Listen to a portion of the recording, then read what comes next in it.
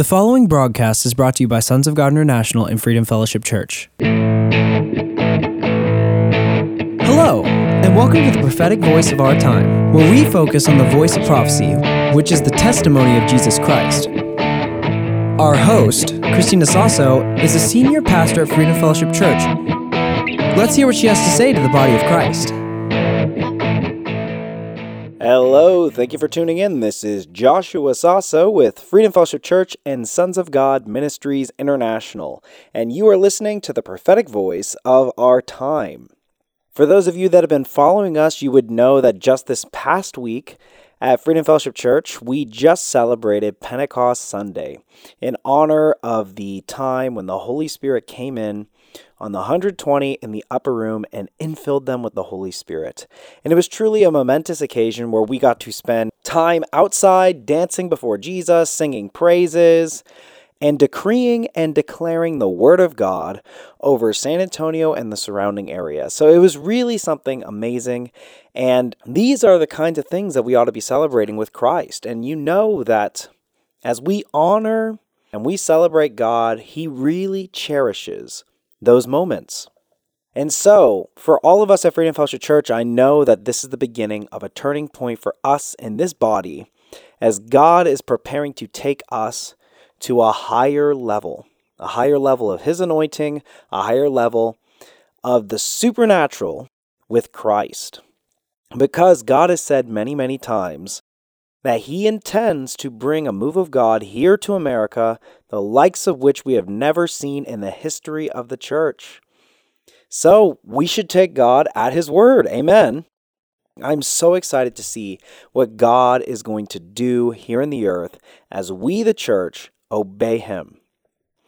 So the important thing that we have to remember, God intends to bring a move the likes of which we've never seen. He intends to put the body of Christ in authority with influence and affluence, okay? Because we are going to transform culture for generation after generation.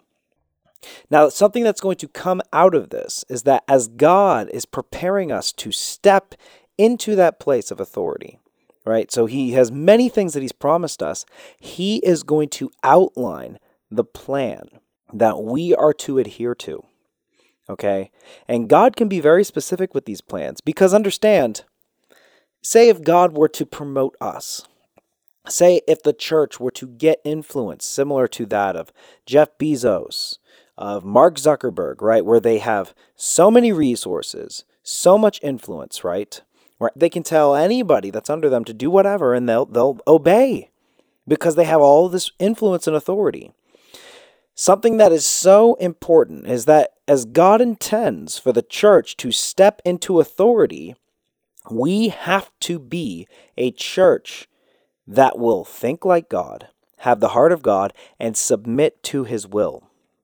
Christ Jesus said, I only do what I see my Father doing, and I only say what I hear my Father saying. Right? Jesus didn't go a single day without being led by God. Everywhere He went, it was ordained by God. We need to do that. We cannot do things our own way.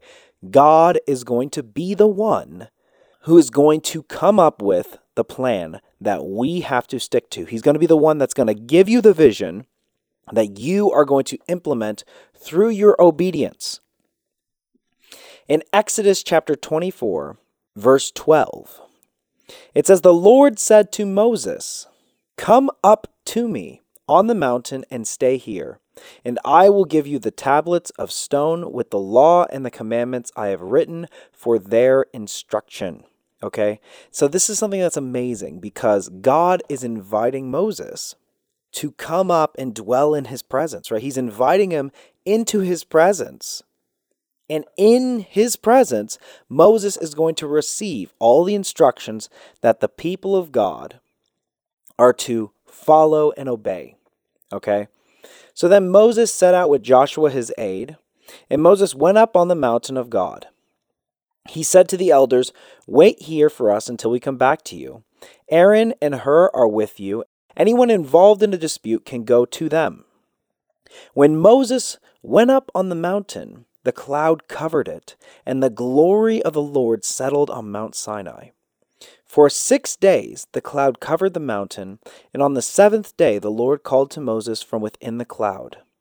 To the Israelites, the glory of the Lord looked like a consuming fire on the top of the mountain. Just imagine how amazing something like this would be. I mean, here, the thick presence of God is completely covering this mountain, and it looks like fire from the distance, okay? This is really something supernatural that the people of God were witnessing, and Moses and Joshua are right in the middle of it, okay? That is something that is so amazing that they're going right into the presence of God. Verse 18, it says, Then Moses entered the cloud as he went up on the mountain, and he stayed on the mountain 40 days and 40 nights. So for more than a month, Moses was sitting in the thick, all-consuming presence of God. And he was just surrounded by the cloud of God's glory. That is something that is so amazing. And that is something that we as the church, we should be striving for that, to where we enter into the holy place. We enter into the presence of God and we witness the cloud of God's glory, that we can enter into it. Okay, that's something that we should strive for. And I guarantee you, if you really lay aside your own agendas, your own things, and you decide that I'm going to pursue God vigorously, passionately pursue God, God cannot help himself but to reveal himself to his people. Those that really love him, those that really chase after him and pursue him, he's going to draw near to you. That's why the scripture says, draw near to me and I will draw near to you. Okay, so God let out this invitation, right? He told Moses, come up to the mountain, come into my presence, enter into this holy place, dwell in my glory, and then I'm going to give you the instructions and the commandments that my people are supposed to follow. And this is where Moses, he got such detailed instructions from God. And those of us that are going into the business realm, those of us wherever God is sending you, that is where you're going to get the direction from God that you need, is by dwelling in his presence. Because it's amazing. So during that 40 days and 40 nights, the scripture goes chapter after chapter after chapter, where the Lord very specifically outlines how the tabernacle is going to be set up, how the tent of meeting is going to be set up, how they're supposed to wash their hands, the kind of garments they're supposed to wear.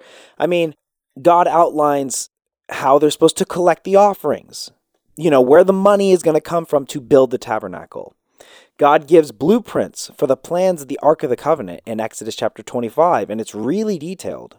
Exodus chapter 25, verses 10 through 22, it says, have them make an ark of acacia wood, 2.5 cubits long, and 1.5 cubits wide, and 1.5 cubits high. Okay, so he's got specific dimensions and materials. Overlay it with pure gold, both inside and out, and make a gold molding around it. Cast 4 gold rings for it, and fasten them to its 4 feet. With 2 rings on one side and 2 rings on the other. Then make poles of acacia wood and overlay them with gold. Insert the poles into the rings of the sides of the ark to carry it.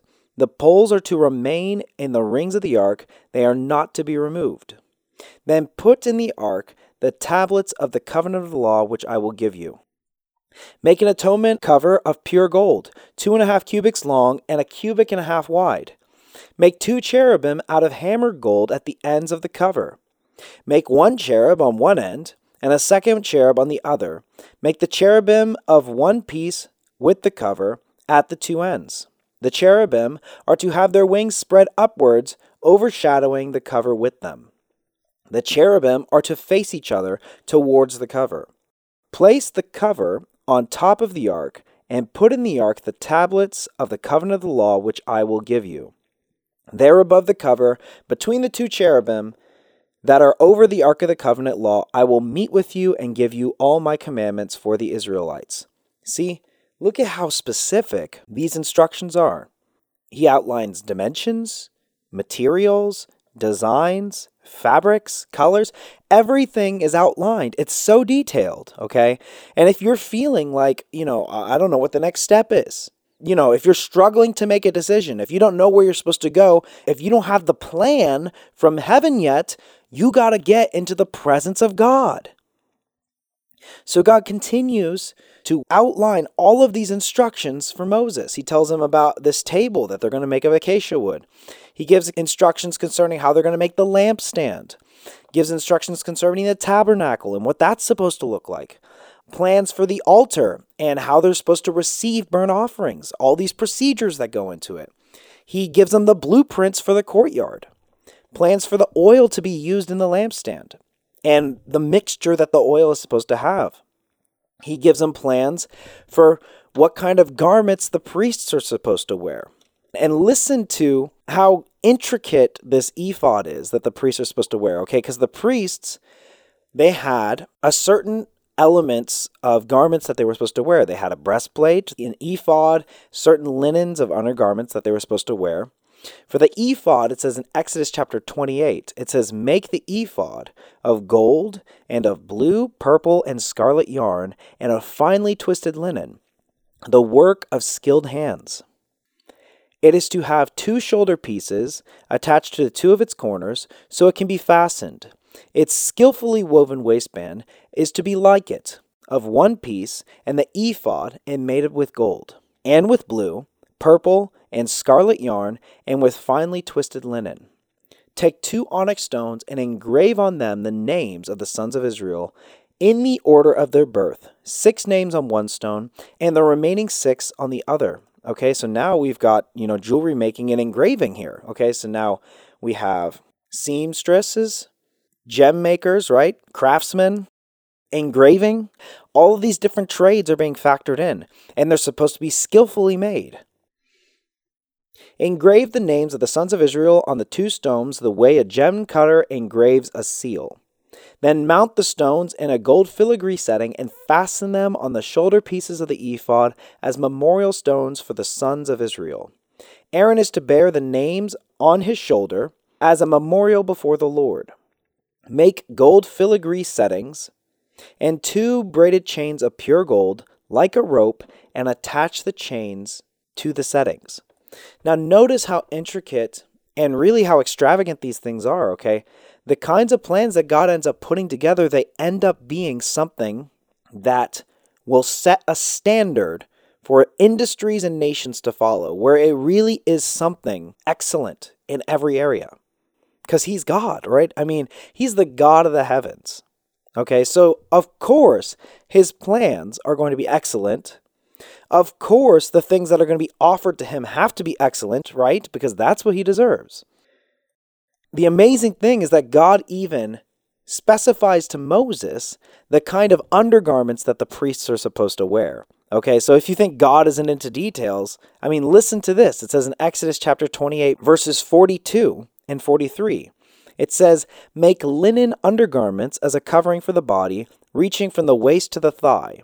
Aaron and his sons must wear them whenever they enter the tent of meeting or approach the altar to minister in the holy place, so that they will not incur guilt and die." God even told them the kind of underwear they're supposed to wear, okay? So He's really into details. So He continues and He talks about how the priests are supposed to be consecrated. He talks about the altar of incense and what the incense is supposed to look like. He talks about the atonement money and where that's supposed to come from and how they're supposed to manage it. He talks about how they're supposed to wash their hands before going into the Holy of Holies and before they enter the temple. He talks about the anointing oil and the kinds of herbs and spices that are supposed to be mixed into it. He even tells them the kind of incense that they're supposed to use. And I really want you to listen to this part because it's really amazing. Because something that God did is not only did He tell them a specific mixture to make a certain perfume or scent, but God even said, "And this specific incense, you're supposed to set it aside just for me and only use it just for me." It says in Exodus chapter 30, verses 34 through 38. "Then the Lord said to Moses, Take fragrant spices, gum resin, onycha, and galbanum, and pure frankincense, all in equal amounts, and make a fragrant blend of incense, the work of a perfumer. It is to be salted and pure and sacred. Grind some of it to powder and place it in front of the ark of the covenant law in the tent of meeting, where I will meet with you. It shall be most holy to you. Do not make any incense with this formula for yourselves. Consider it holy to the Lord. Whoever makes incense like it to enjoy its fragrance must be cut off from their people. So God said, look, you can take any perfume, you can take any scent that you want and use it all for your own pleasure. But this specific perfume, I want you to set aside for me. And I thought that was something that was so cool concerning these instructions he gave Moses. Because sometimes God will ask us, he says, hey, I want you to set this aside for me. This is going to be holy, and this is going to be an offering for me. And that is something that is so amazing that God even said, he said, look, you can have all these other scents, you can have all these other perfumes, but I want this one to be mine. So the incense that God gave Moses, he gave them the formula, the ingredients, and then he instructed them to set it aside as holy unto God. Now, we've seen here that God has given a lot of instructions concerning how they're going to build things, what ingredients they're going to use, what materials they're going to use, the blueprints, the kinds of procedures that they're going to have. Okay, it's very detailed, but God doesn't stop there. Afterwards, God even outlines who's going to work on the project. It says in Exodus chapter 31, and I'm reading in the NIV version, it says, Then the Lord said to Moses, See, I have chosen Bezalel son of Uri, the son of Hur, of the tribe of Judah, and I have filled him with the Spirit of God, with wisdom and understanding, with knowledge, and with all kinds of skills, to make artistic designs for work in gold, silver, and bronze, to cut and set stones, to work in wood, and to engage in all kinds of crafts. Moreover, I have appointed Aholiab, son of Ahisamach, of the tribe of Dan, to help him. Also, I have given ability to all skilled workers to make everything I have commanded you. And then he lists all the things: the tent of meeting, the ark of the covenant of the law, the table and its articles, the gold lampstand and its accessories, the altar of incense, all of these things. And he says, they are to make them just as I commanded you. Okay? So, God in this, he gave Moses the vision for what was going to be built. He gave Moses the vision for how they were going to build it, what materials they were going to build it with, how it was going to be designed and implemented. He gave instructions concerning the procedures, how they're going to manage some of the money, how they're going to get the money, cleansing rituals. And he even gave instructions for who was going to work on the project, who was going to manage the project and build all these things, okay? And Moses got all of these instructions when he entered the marvelous presence of God. When he was in that cloud up on the mountain in the glory of God, that is when Moses got all of these detailed instructions, okay? And then Exodus chapter 31, verse 18, and this is such an amazing image. It says, When the Lord finished speaking to Moses on Mount Sinai, he gave him the 2 tablets of the covenant law, the tablets of stone, inscribed by the finger of God. So here are a series of tablets with laws and instructions that God himself wrote. You see, the mission that God is taking us on, it's not a vision of our own making. It's not a plan that we concocted in our own mind. And where we get into trouble is we try to implement our own plans.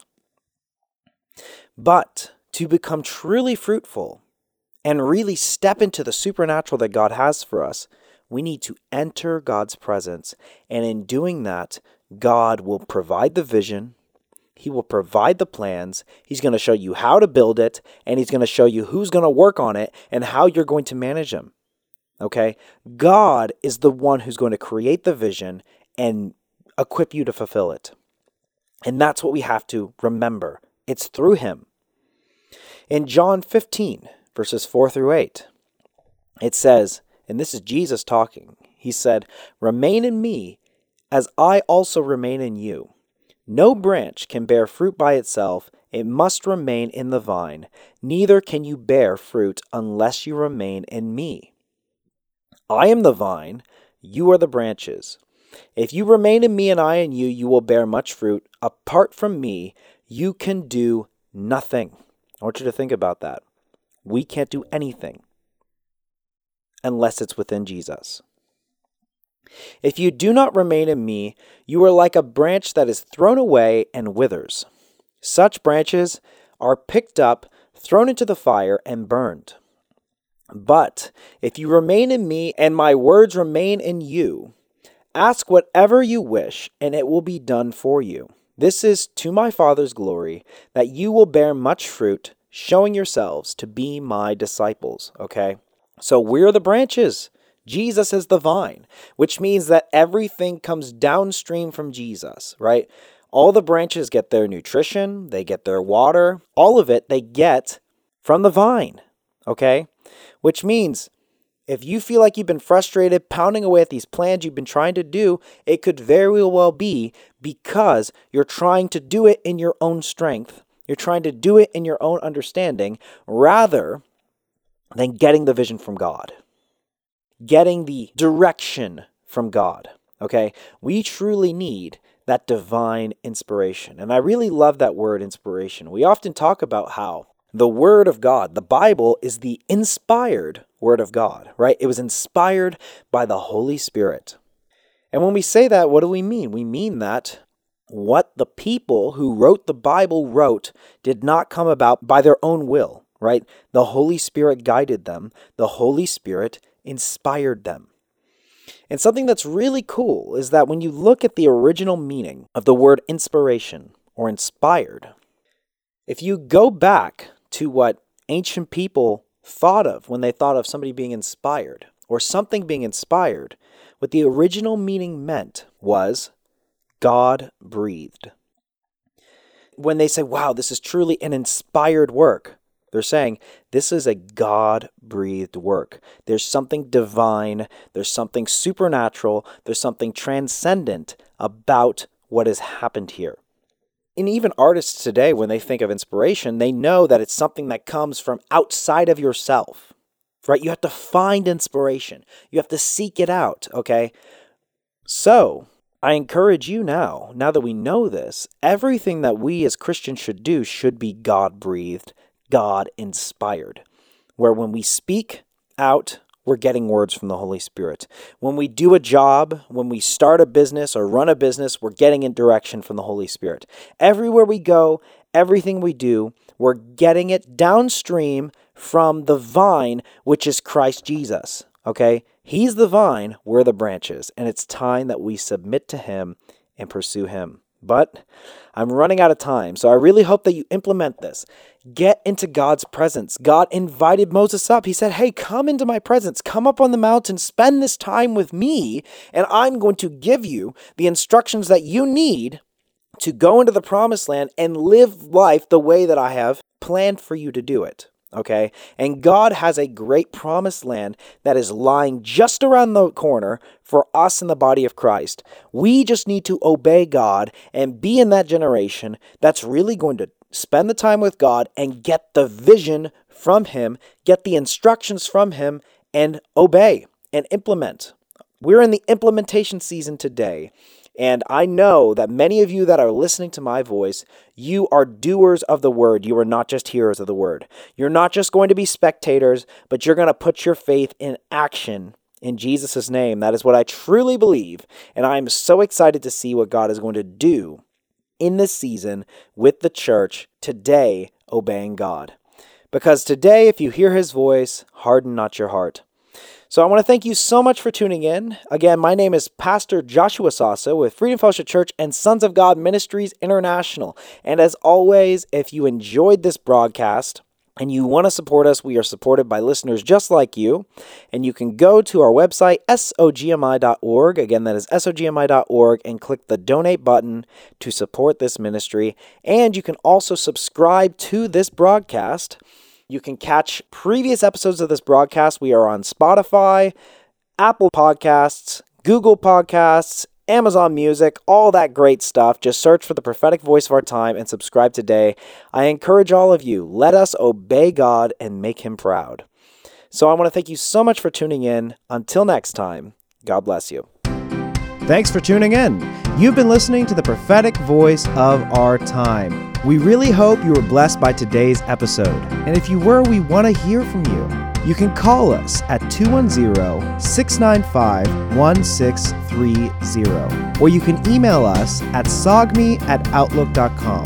That's SOGMI@outlook.com.